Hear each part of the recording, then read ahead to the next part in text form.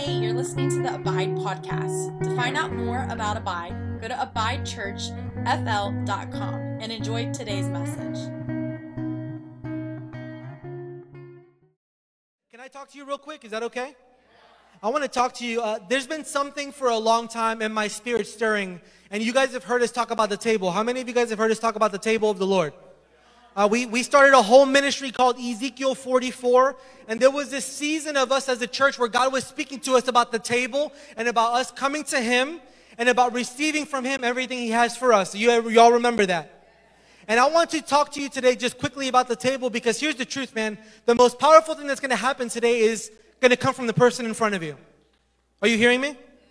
Like, the most powerful thing that's going to happen in this service today is not going to be the worship or the baptism. That was amazing. But it's going to be the conversation that we have with the people across from us in vulnerability and honesty and in family. And in a world that is moving 100 miles per hour, how many of you feel that tension? Like, the world is moving 100. I have to have a calendar. I used to not have to have a calendar. I have like 4 calendars now. Because in a world that is moving 100 miles per hour, it becomes less and less convenient or normal for us to gather around the table. Like, I don't know about you, but me and my wife, we went to North Carolina last year, and we had a conversation when we were in North Carolina, and North Carolina is just different, right? It's not Florida, it's a different pace, where we're at a lake, and there's like, I had no cell phone reception, which is a gift from God. It's like, oh my gosh, what is this? And we just talked about how our lives had become so busy. Like, there was so much going, and listen, it's all good stuff. And sometimes we need to realize that good stuff is not always God stuff. All good stuff. Look around. All that God has done and the teams that we lead and all that God has brought. But we came to the realization that we had come to the point in our life where we really stopped gathering around the table. Like, we would all gather our food and we would sit in front and we were like, let's just go, let's just do this. And we had to take a step back and say, no. We've come to we know the knowing that the table is important. Because in our lives we have lots of spiritual disciplines, right? We read our Bibles. We memorize verses, we go to church, we do worship, we give, we tithe. But one of the things I feel we have lost as a community or body of people is the ability to gather around the table and be honest and be vulnerable. Like, to let people come into our lives and say, hey, listen, I'm going to be honest with you, and if you're going to love me, you're going to love the real me. Are you alive? You're going to love the real. And so, like, I've had people come to our church and they're like, y'all are like freaking crazy, honest and vulnerable. Like, it's scary. Because in this kind of environment where we say, hey, listen, we're just going to love you for you. Like, I know you don't see yourself this way yet, but we love you and we believe in you. Well, here's what the table does. The table is a place of connection. So, like, every week we usually have communion because we believe it is important for us to connect with God on a tangible level. And so, like, Jesus' last sermon to his disciples, it wasn't on a mount. It wasn't with thousands and thousands of people. Jesus gathered them. He gathers them, and you see, as he does the Passover supper with them, he gathers them around a table.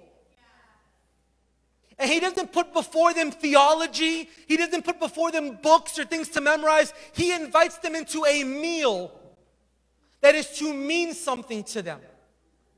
And man, I burn for this today because I feel it's important for us, for our spirits to grab this. I'm not trying to shame anybody who doesn't eat around the table. If you're hearing that, you missed it.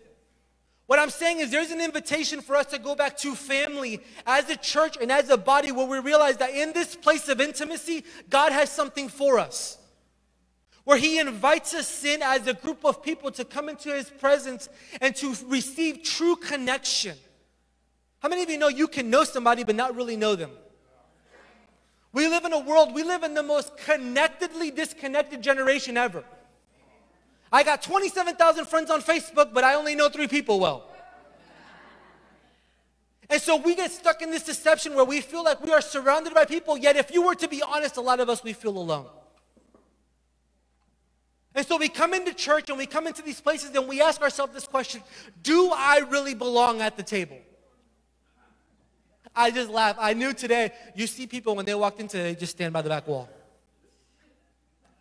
Where am I going to sit? Where do I belong? What's going to be most comfortable for me? And these are all the questions that happen. And it wasn't one, it was lots of people, because that's our natural thing, right? We are moved towards comfort, but the thing about the table is when we bring our true selves, it brings us freedom. And so in John 13, I want to walk us through this for a second. John is my favorite book in the Bible. We are called Abide based off of John 15. And in John 13, Jesus is having a meal with his disciples, and he is inviting them in when the Passover celebration is happening, and he says to them, sit down. And he's about to explain to them what's about to happen. And what's about to happen to them is devastating. Like, we read through the Bible, man, and it's like a cute story, but what was about to happen to these men who gave up jobs and notoriety and everything that they knew to follow this man, now this person, this Jesus, their leader, their rabbi, their everything, their master, is about to be gone. And Jesus sits down with them and he begins to explain to them what it means to abide. And he sits them down and he has this conversation with them.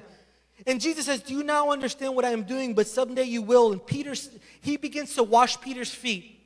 And he models for us leadership, right? This is all happening at the table. He begins to wash the feet of his disciples and he begins to walk with them and speak with them. And this powerful thing happens. And then in this moment around the table, he declares his betrayal, right? And the 12 disciples are like, who's going to do it? Right? All of this thing, this is all happening around the table. And I want you to see this. Because many of us in this room, we wouldn't verbalize it, but we disqualify ourselves from belonging at a table because of our qualifications. Because of the mistakes that we've made, because of the things that we do or the things that we do not do. And what I want to destroy and kill today is that. How many of you know that even though Judas was about to betray Jesus, he still had a seat at the table?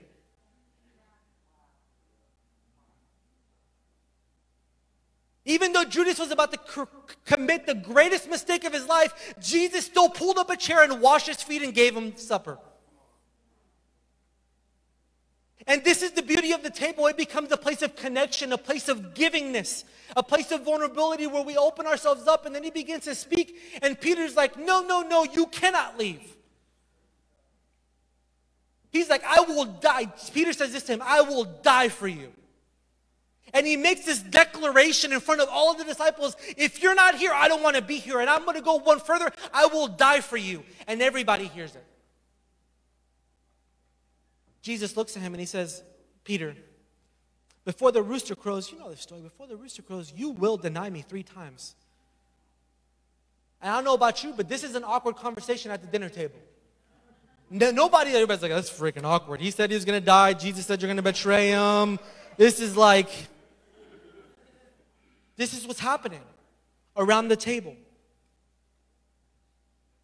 And so now comes the moment where Jesus is in the garden and he's crying and all of these things are happening, and enter into the moment where they're about to walk into the reality of what Jesus had spoken around the table. The people come in, Judas betrays Jesus, they take him, and Peter is so indignant about what is happening is he cuts off somebody's ear. Jesus is like, come on, bro. This is Jesus cleaning up our messes, right? Oh, Peter.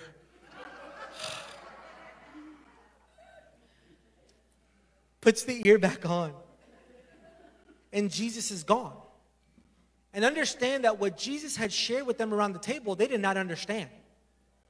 Jesus spoke in metaphors all the time, so I would imagine, like, maybe you're smarter than me, but when I read the Bible in the context of them, I'm like, they were probably confused a lot. And so now they're watching everything that had happened around the table come into life, and you watch all of their responses. Some of them leave, but you get into this moment about chapter 18 where you see Peter, and he walks into the place where Jesus is being tried. And in chapter 18, you see that a woman comes. Simon Peter followed Jesus, as did another disciple. I'm in chapter 18. Verse 16, Peter had to stay outside of the gate. When the disciples who knew the high priest spoke to the woman watching at the gate, she said, this woman, aren't you one of the man's disciples? And Peter says, I am not. And I just want to say to you, and I want this to become real to you, because I don't know how many of you, but I know I had, Jesus, I will never do that again. It's not just me, just the pastor. Jesus, I will never. And in this moment, he is becoming accused of being a follower of Jesus. I am not. And 2 more times in chapter 18, you see, I am not. And the 3rd time, he gets a little thug with them. Read the story. And in this moment of like, you got to see like it's in a movie. He says, I am not in the rooster crows. And inside of him, I'm sure a little piece of Peter died. I don't know about you, man, but not only did I say it to Jesus, but all the disciples were there. And now the very person I had told, I will die for you, he had done the very thing he said I would never do. I don't know about you, but in this moment, I probably would have felt like a failure. How many of you know that's truth? I failed Jesus. After 3 years of following him, I failed him. And Jesus goes and he dies on the cross, and this is why we're gathered today, right? But you have to fast forward the story because something beautiful happens in chapter 21. Jesus is resurrected, and he comes and he appears to Mary, he appears to some of the disciples, and he's going about his thing, and he's in the 40-day period after. And in chapter 21 of John, I want you to see this. This is the last chapter of this book. And I just want to show you the significance. Because the truth is, if we don't get this right about approaching God's table and realizing we belong, that's why it's plastered on the front of our church. You belong, you believe, you become. If you try to believe before you become, you're going to have a problem. If we tell you you have to believe before you belong, we're not preaching the gospel. And so now Peter is walking with shame. He feels like a failure. How do we know? Because in chapter 21 of John, he is fishing. That's the equivalent of me. I don't know if you guys know this, but I used to work at Winn-Dixie. That's the equivalent of me quitting here and going to work at Fish Hawk Winn-Dixie. Because the discouragement was so great. He had run back to the very thing God had taken him out of. Because of the shame and the guilt and the frustration of failing Jesus. So Jesus appears on the shore, and he says, hey, how long have you been fishing? We have been fishing all night, I haven't caught anything. He says, cast the nets on the other side. And you fast forward through this chapter. Are you all right?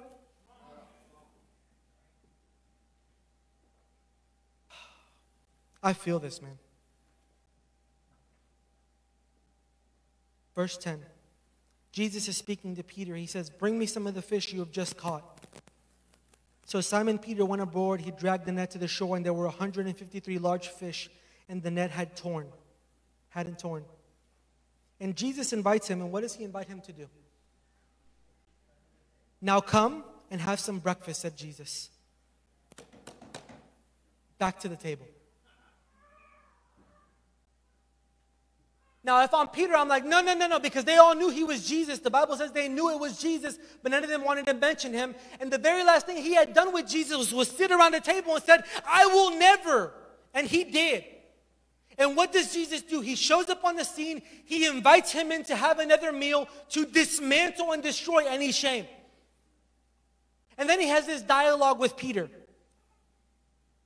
And he says this, after breakfast, Jesus asked Simon Peter, Simon, son of John, do you love me more than these? Yes, Lord, Peter replied. You know I love you. He tells him, feed my lamb. Jesus repeated the question, Simon, son of John, do you love me? Yes, Lord, Peter said. You know I love you. Take care of my sheep. Then the third time, I just love this, because for every time he had denied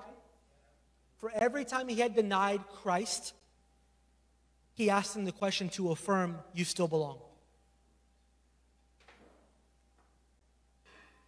That it is possible to still love him and to still have him be everything and make some mistakes. And I don't know about you. Maybe you're perfect and you don't make no mistakes, but for me, that is a breath of fresh air. To understand that no matter what I'm going through in my life, no matter what situation I find myself in, disappointment, no matter how I feel, I can come to his table. Even when I had committed the error of, I will never.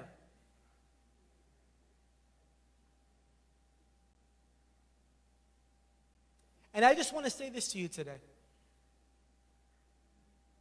Because I see so many Christians talking about the joy of the Lord, but they look like they just smelled a fart. So let's just, okay?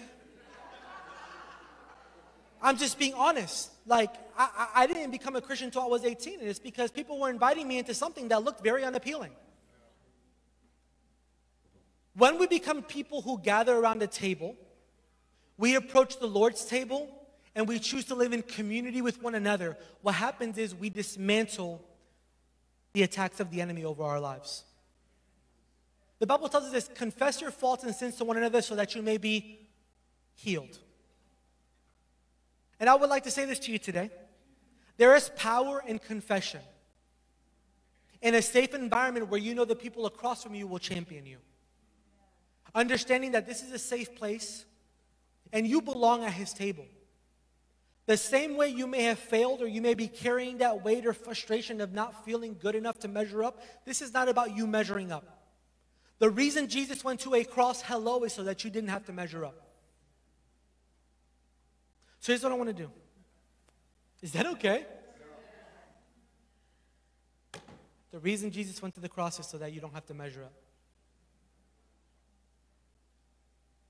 And like my dream, I have lots of dreams for this church. I know you're like, every week he shares a new dream, but it would be that we would be able to be people who would approach community with a whole heart. You understand that?